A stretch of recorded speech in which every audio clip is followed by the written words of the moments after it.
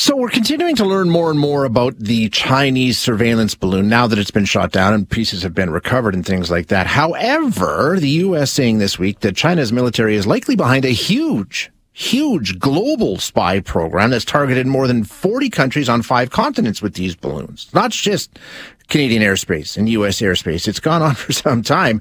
And China pushing back and saying, no, that's not true. So it sounds like this situation is bigger than we'd heard. But at the same time, Biden came out and said, it's not all that big of a deal. So let's chat with Charles Burton now. He was on with us earlier this week. Charles is a senior fellow at the Macdonald-Laurier Institute and a former counselor at the Canadian Embassy in Beijing.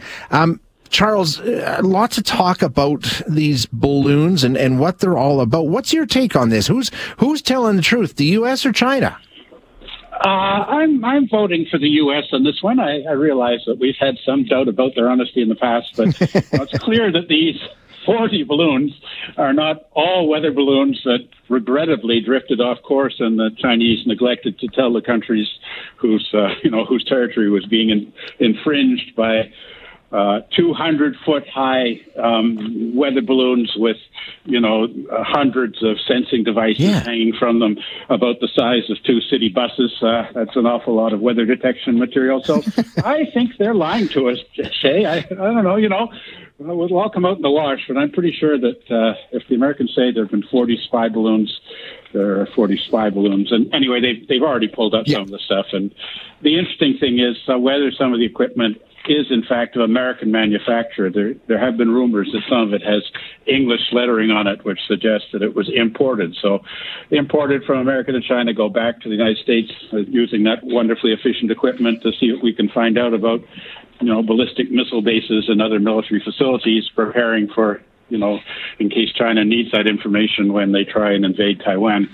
Yeah, China's saying, hey, it's just a weather balloon. That's where they started. But now we've got the U.S. saying, wait a minute, this is a vast global surveillance program, and the tech that we're finding here would allow them to intercept communication signals and all the rest. It sounds like this is a pretty serious risk.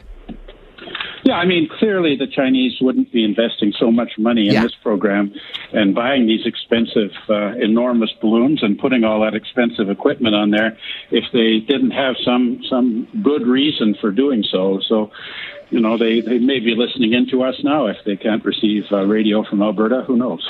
So when Joe Biden comes out and says, we assess the threat and it's not a major threat, help me make sense of that, because we're talking about them intercepting communication signals and all the rest. How big of a threat do you think it is?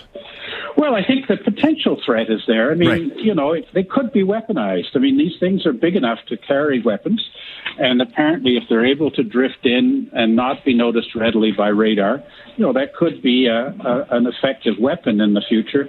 Or whether they would be able to, send out signals that would close down our cell phone networks or something like that. Obviously, you don't want a foreign country sending craft into your territory, which may have capabilities which could be very damaging to your security, not to speak of Canadian sovereignty. So, I think it should be taken very seriously, and it is being taken very seriously, at least by the Americans. I'm not sure how seriously it's being taken by our country. Yeah, and that's the conversation we had earlier this week. Do you think at this point, sort of letting this drift through the airspace for a week before finally taking it down, do you think the rules have changed surrounding these balloons given what we've learned, and there's going to be a lot more attention paid to it now? I sure hope so. Let's bear in mind that, the balloons evidently drifted over Alberta.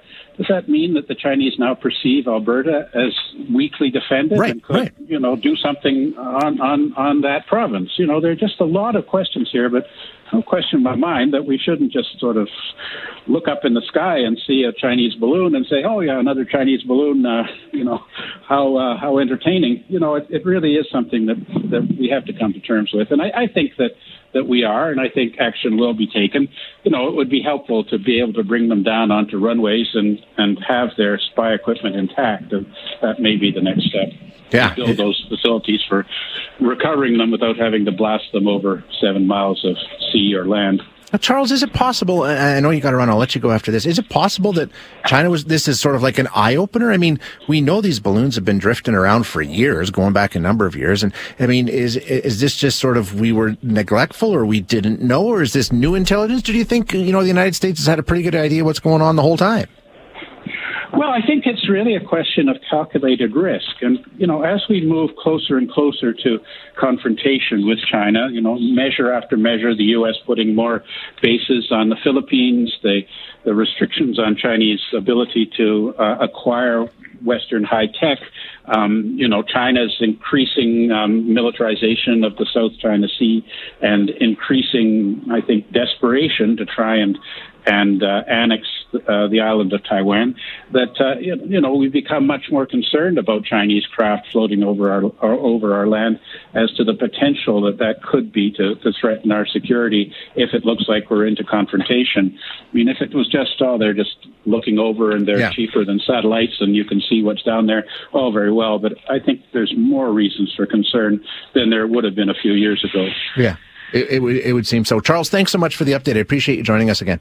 Hi, it's Shauna, and I might be a bad parent because my kids think French fries are vegetables. Hey, it's Ryan, and I might be a bad parent because I went out for wings when my wife was in the hospital after giving birth. Johnny here. I might be a bad parent because in my house, the tooth fairy gives pocket change. But we're not alone. Len emailed us and said his 6-year-old daughter's Tarzan moment going from love seat to lazy boy by curtains made him more proud than any dance recital. And Andy left his 2-year-old at the rink. All right, guys, I'm sure we're not alone. Like Andy's kid.